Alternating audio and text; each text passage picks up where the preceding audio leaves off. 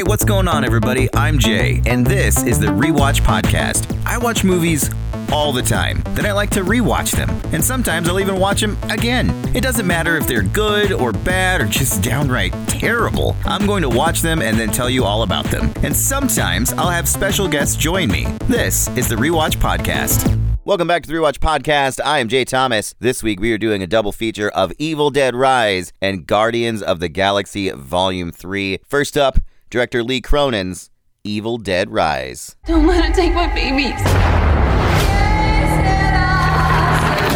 This is what happened to Paul. It happened to us. This evil creates terror through total chaos. All you can do is run.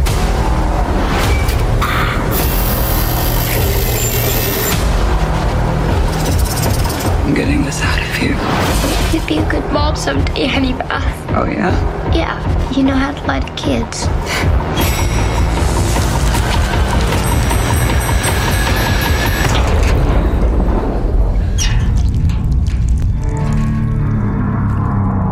Mom? Mommy's with the maggots now.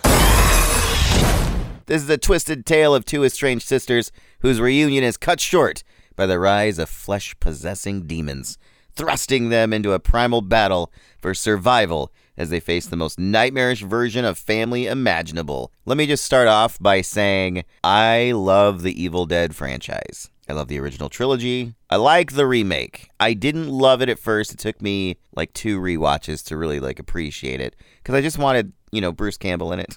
I just wanted the original Evil Dead, and that wasn't what I was getting. It was close. It was almost too close, but different. I don't know. It took me a little bit, but once I watched it again, I enjoyed it. Loved Ash vs. the Evil Dead. Anytime Bruce Campbell gets to play Ash Williams, it's never a bad thing. Whether it's video games, movies, whatever. It's just, he's so good at that character, and it's so hard to do an Evil Dead without him, but they found a way with Evil Dead Rise, which I thought was a very fun take on the franchise. I mean, it's finally away from the cabin in the woods. What I do like is that the original director, Sam Raimi, and creator of it, has always been a part of it, whether he was directing it or producing it. He's always kind of helped usher them in. And Bruce Campbell's always been a producer on the ones that he didn't even do. And this movie follows Ellie, played by Alyssa Sutherland, and her 3 children, Bridget, Danny, and Cassie, Gabrielle Eccles, Morgan Davies, and Nell Fisher, all respectively. Then Ellie's sister, Beth, shows up, played by Lily Sullivan, and it's just kind of them in this apartment building, and I thought the change of venue, you could say, the setting not being the cabin in the woods, which has become such a trope in horror movies for such a long time, it was really interesting, and I liked it. The character of Ellie, you don't get a lot of her before, unfortunately, she gets possessed by the Deadites because of the Necronomicon. But you get a little bit of her and her family. They seem like kind of a more poor family. The teens argue. The little girl wants attention. None of them are annoying, which I really appreciate. And Beth shows up, who's kind of estranged from Ellie. Beth is on the road with bands a lot. Ellie calls her a groupie. That causes a little tension between them. But before too long, there's this earthquake or something that kind of shakes the grounds. When Bridget and Danny are down in the parking structure, the ground opens up, and there's clearly a room down there, and Danny finds a record and a book, something wrapped up. We know what it is. If you've ever seen The Evil Dead, or any of them, you kind of know sort of what's coming in this movie. It definitely follows the same structure, I guess you could say. It follows it pretty closely. There's not a lot of new things in this. It just does it a little differently. You see earlier in the movie that Danny is like a DJ, and he mixes stuff. And in the records on there, he's going to try to mix it. And they open up the little package, the wrapped up whatever it is. And it is what looks like a leather-bound book. We know it is The Dead Flesh. And the record, when you know it, it is like a professor talking about what this book is, what it does, and what happens when the incantations are read. And for some reason, like they always end up doing, the incantations are read on the album. And I believe Bruce Campbell might actually be the voice on it.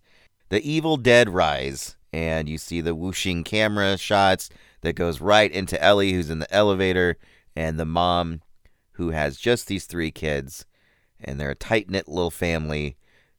You know what's going to happen. She's possessed by this demon. And then from there, it's pretty much chaos for the family. Ellie just gets slightly worse. She starts saying like these really dark, messed up things about wanting to kill everyone. But then like she kind of snaps out of it. And she's slowly starting to look worse and worse as the minutes are ticking by. And slowly but surely she becomes what we know as a Deadite. There's no like levitating and dancing around. The camp of the original 3 movies is gone. It's much more in the vein of the remake. So if you like the remake and the tone and how they dealt with the brutal violence, you'll like this a lot. And I like this one better than I liked the remake. I don't know if it was just the change of setting or what, but I really liked it. And when Ellie becomes possessed and becomes this Deadite version of her, Alyssa Sutherland is so good in this part. I think she's kind of become immediately like a legendary horror character. I really feel like that's going to be the case because she's so evil and so mean and says horrible things to like the kids. If you're somebody that doesn't like kids in danger, this movie might not be for you. It's 2 teenagers and a little girl. And the whole time the girl's afraid that she's going to die. And then Beth, again played by Lily Sullivan, kind of has to take over, firmly putting her in the final girl / Ash position of the movie. More people get possessed, neighbors. Again, you know, if you've ever watched any of the Evil Dead things, not many people from the core group make it towards the end. That's particularly dark when you're considering that a majority of the main characters are youths. It's teenagers and a little girl. And I'm going to tell you, I'm not going to spoil anything, but not all of them make it out of this movie. And that it's very uncomfortable when it happens. There is a thing in this too, and it's with all the Evil Deads. I'm not exactly sure how someone who has been possessed then transfers it to others. I used to think it was just when they were attacked. There's like one character that gets attacked multiple times and is injured, and nothing happens to that person. I don't know if it's like if blood gets on them or like the goo from the possessed person gets on them or that makes them turn, or if their wounds get infected with something. I don't know how it works. I've always been curious because it's never totally made sense to me. Like I know Ash turns at some point, but he can turn back like when it's dawn. I don't know how that works, but there are some there's some good callbacks to the whole franchise, which I like. There's a chainsaw scene, which works very well. I don't know if it's quite as good as the remake where they use the chainsaw, but it is pretty fantastic. And it, again, just blood splatter everywhere. The gore in this is it can be pretty intense. There's a cheese grater scene that is, it's not good. I mean, it's good if you like gore and squeamish violence. Like, even I was like, ugh. And I've seen a lot of horror movies that feature stuff like that. It sort of reminded me of Cabin Fever, where the girl is shaving her legs. If you know what I'm talking about. Cheese grater is a little bit like that. There's a lot of like wincing injuries in this movie and bones cracking, and it can be pretty intense, but I really enjoyed it. I love the campiness and silliness of the originals, but I think that's really due to Bruce Campbell and his performance and how he handles it all. And the Ash is a total idiot, and that would have felt out of place, I think, in this one. I mean, there are some moments that I did chuckle and I did think were funny, especially the dark stuff that Demon Ellie says to everyone. But it's really good, and I liked the opening of the movie. Does have a very familiar feel. There is a cabin in the woods moment, and how that works into the movie, I really liked.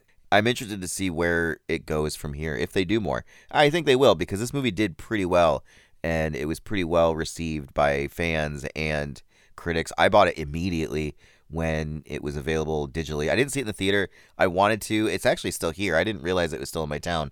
Otherwise, I probably would have gone to it, but I knew it was an immediate buy for me. Like I said, I love the whole franchise. I could watch them anytime. They're just super fun, and this one, it's good. It's real moody. It's dark. It's nice to see it not in the woods. I feel like I keep saying that, but it was a fresh take on it. Do I want like a multiverse movie that it brings everybody in. Not really. They don't allude to it, but Bruce Campbell has said in an interview that there are 3 Necronomicons, and that's established in Army of Darkness. And so it's like 3 different. There are 3 different books within the series that they've done with the movies, and then the remake, and then this one. They're 3 different books of the dead. So you never know. They could do something. Multiverses are pretty popular right now.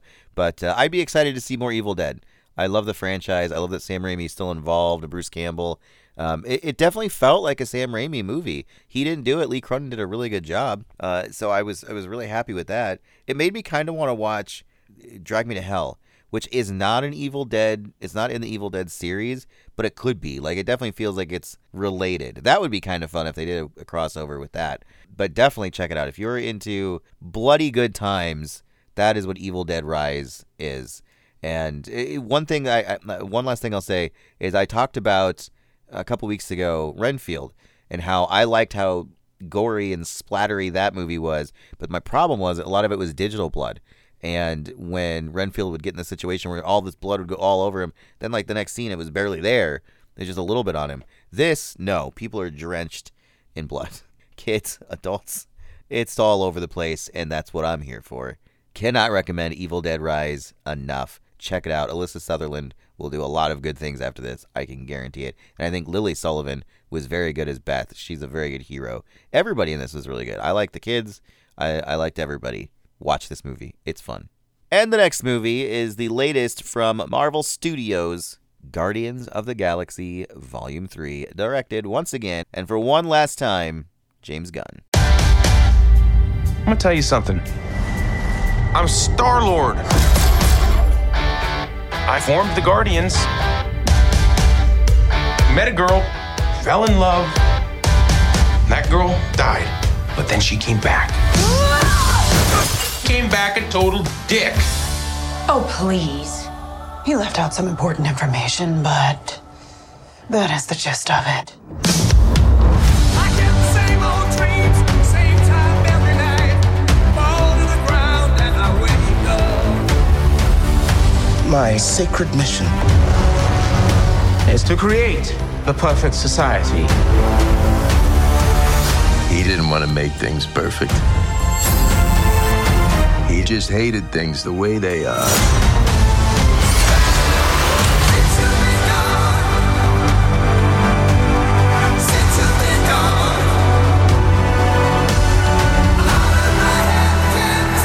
I want you all to know that I'm grateful to fight beside my friends. Incinerate them.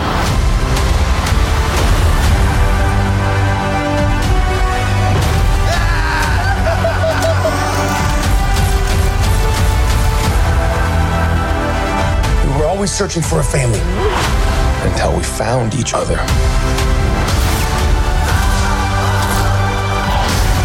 Are you ready for one last ride?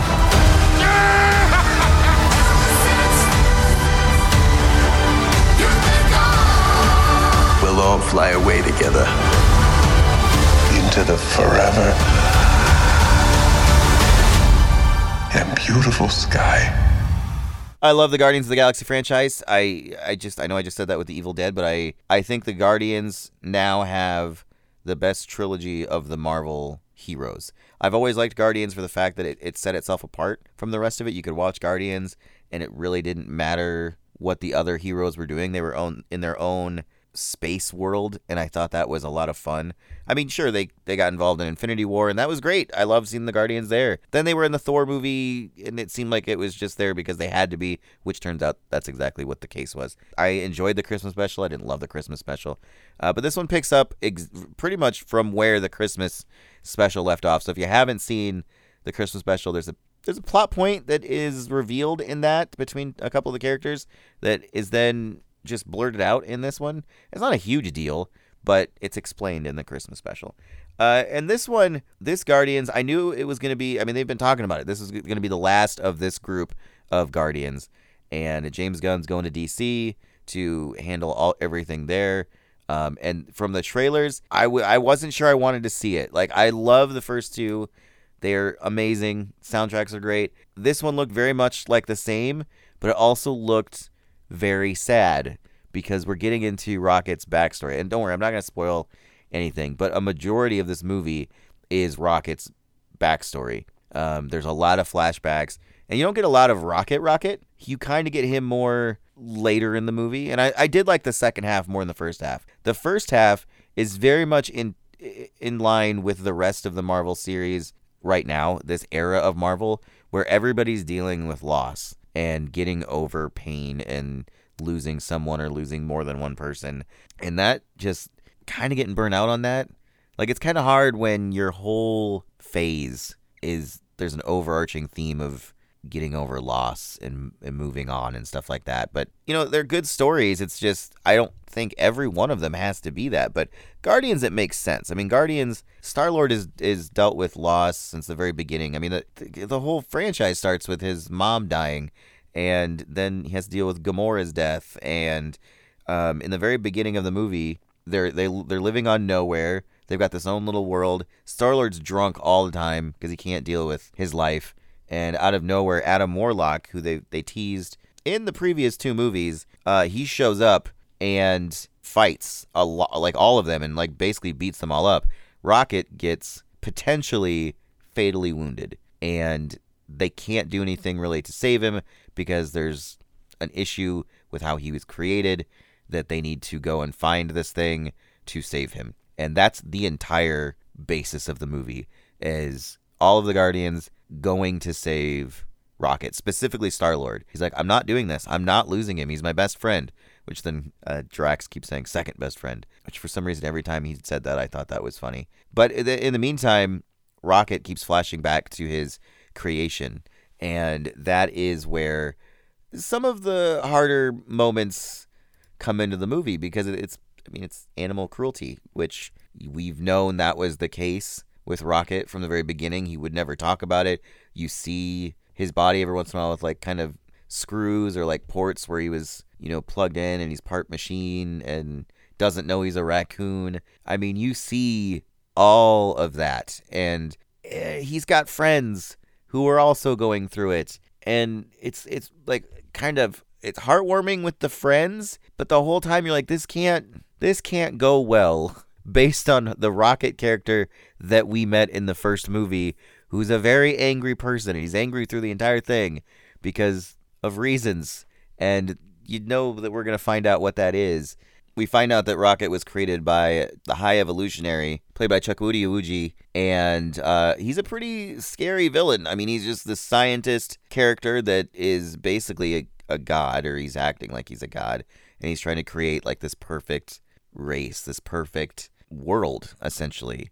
He liked Earth, and he wants to make a counter Earth, is what he calls it, and which leads to some pretty neat things. And overall, Rocket's backstory it's really tragic, and it's really sad, and I get why we had to see it. Like, it makes sense. But man, if I was a kid watching this, it would tear me apart. But there was movies like that forever. Disney's famous for making movies like that, and you kind of know where certain things are going. And since the trailer, I've been scared that like the Guardians were not going to make it through the movie, and that fear lasts through the whole entire movie. But everybody does such a good job in these roles. But I will say, I was a little, the humor in the first half, like when it's not Rocket, it's the regular Guardians of the Galaxy, but they're, I don't really, some of the Drax stuff, I'm a little kind of over the Drax humor. There's some of it that I still find funny. I love Mantis, played by Pom Klementieff. I think she's great. Nebula, Karen Gillan, who I love from Doctor Who. I've always found Nebula just a really awkward character, and they've kind of played into that, but she plays her in such a weird way, and I never thought Nebula would become like a big part, and she is, because Gamora is gone. Zoe Saldana's character, died in Infinity War. There is another version of Gamora that we met in Endgame, who is a Gamora from an earlier time that doesn't have the past with these characters, and she gets brought in for reasons based on where she is. It was helpful to get a hold of her, and Peter Quill, Star-Lord, Chris Pratt can't handle really seeing her because he's still not over what happened. He doesn't understand why she can't just be with them and be with him and remember things. They're trying to get her to remember, but she can't, because it's not her. It's a different Gamora altogether. But they have to go, they do that thing where they have to get a thing to get a thing, which that always kind of is annoying. But where they have to go, the different places that they land, I loved. There's a planet they have to go to that is part living. It's not a planet. It's like a space station lab place where it's not where Rocket was created. It's part of that company. And it's like, it's really gross. There's like flesh parts that they have to cut through, and it's gooey and very colorful and very weird sci-fi, that's always the stuff that I've liked the most in the Guardians of the Galaxy, is when there's this weird sci-fi element. And it had a very kind of 60s look to it, which I've always liked. That's fun. There's a section where they go to Counter Earth when they have to get to the not the final stage, but close to the final stage. And the world is made up of creatures, like everyday animals that we know that are very humanoid. And it looks like Earth. And there's just these animals that are just up moving around, acting human. And that has some funny moments to it. And I liked the creature design. And none of them looked overly CG, which was fun. I enjoyed that. I enjoyed that a lot.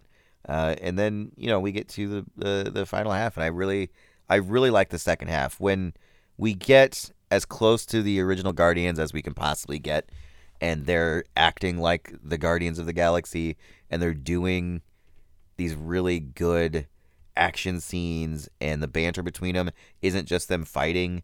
That was nice. I liked that. And there's humor, but it's humor that works with all of them, and they're all united, and I think that's what I liked the most, and that's what felt the best. And the payoff for everybody, whether the characters are living or dying, the payoff from the entire trilogy, I think, works really, really well. And where they go from here will be interesting if the Guardians pop up here and there, because it's not going to be the same roster. Sometimes I feel like they forced certain characters to no longer be there. Their reasons sort of came out of nowhere, but ultimately I thought it was really, really satisfying. Like, I wasn't sure during the first half. I'm like, God, this is just such a downer. And then the fun really starts when they get to that first space station where they have to get a thing to save Rocket. The guards that are there, Nathan Fillion has a really funny role in that part. It can be a little silly, but it was fun. There's some really good moments with Gamora and Nebula and Star-Lord there, and you get some classic Peter Quill cockiness. And there's a moment where he summarizes the movies, and you just hear how ridiculous the whole trilogy is, and it worked really well for me. And I thought they did a great job. I thought it was a really good send-off for these characters. And again, they could do more with a lot of it, but I don't know where it's going to go. The only thing I didn't really like in the movie was Adam Warlock, the new character played by Will Poulter. I don't know a lot about Adam Warlock from the comics, but I know what we saw wasn't really it. He's a very powerful being. Like, he's very important in the Infinity War. And he's really not that. I mean, they explain why he's not who we should know him to be.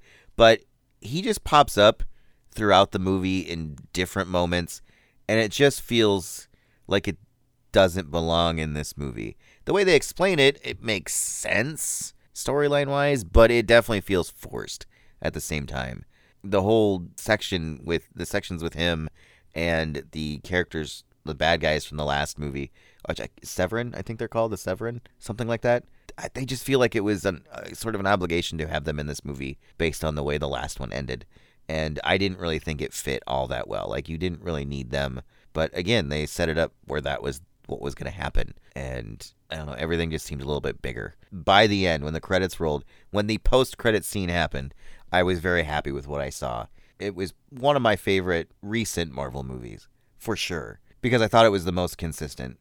And I started watching the first movie last night, and I got about halfway through it. They just broke out of prison. Man, I love that movie. I think the first Guardians of the Galaxy, it's definitely up there with my favorite of the Marvels, and it's my favorite of the Guardians movies, specifically. But this one was really, really good. And I think if you're a fan of the whole series, it really pays off everyone very well. And I was happy with it. I loved the addition of Mantis in the last movie, and her and Drax is like a team together. I do find that fun. Drax is really dumb still in this one, and they point that out. And Mantis, she doesn't really know where she fits in the group. And Drax gets to a point where he's realizing that they have no faith in him, really. And everybody just kind of gets to that point where they have to figure out who they are in the group and what their importance is. And it really came together for me. Eventually, it took a little bit. It's a long movie. And I don't know that it necessarily had to be as long as it was. I do think some stuff could be cut, but, it's the final ride for the Guardians, so why not give them a big send-off? But I definitely recommend the Guardians of the Galaxy, and I can't wait to watch it again. I don't know if I'll see it again in the theater, but I'm definitely going to see it when it's on Disney+. I've said that for a few of them, and I've yet to rewatch any of the recent Marvel movies that have hit Disney+, which is saying something about the series as of late. Is it superhero fatigue? That's something that's going on that people are saying a lot online. Like, is that a thing? And maybe, but I think they've been really dreary and not as fun. And this one found a way to have both and have it work, which I appreciated. Because I thought Black Panther, when it was the sad stuff and it was kind of the dreary stuff, I thought that was the best in that movie. And everything else was kind of eh. This one worked on its own. And again, I think it's because it doesn't tie into the larger Marvel universe. It's its own contained thing, which has always been the best part of Guardians of the Galaxy. Oh, and it's got a great soundtrack. So those are 2 recommendations for me. I loved Evil Dead Rise, and I really loved Guardians of the Galaxy Volume 3. Check them out. They're both in theaters, and one's digital. It's expensive, though, digitally, but it's worth it. The Rewatch Podcast is an Alpha Media production.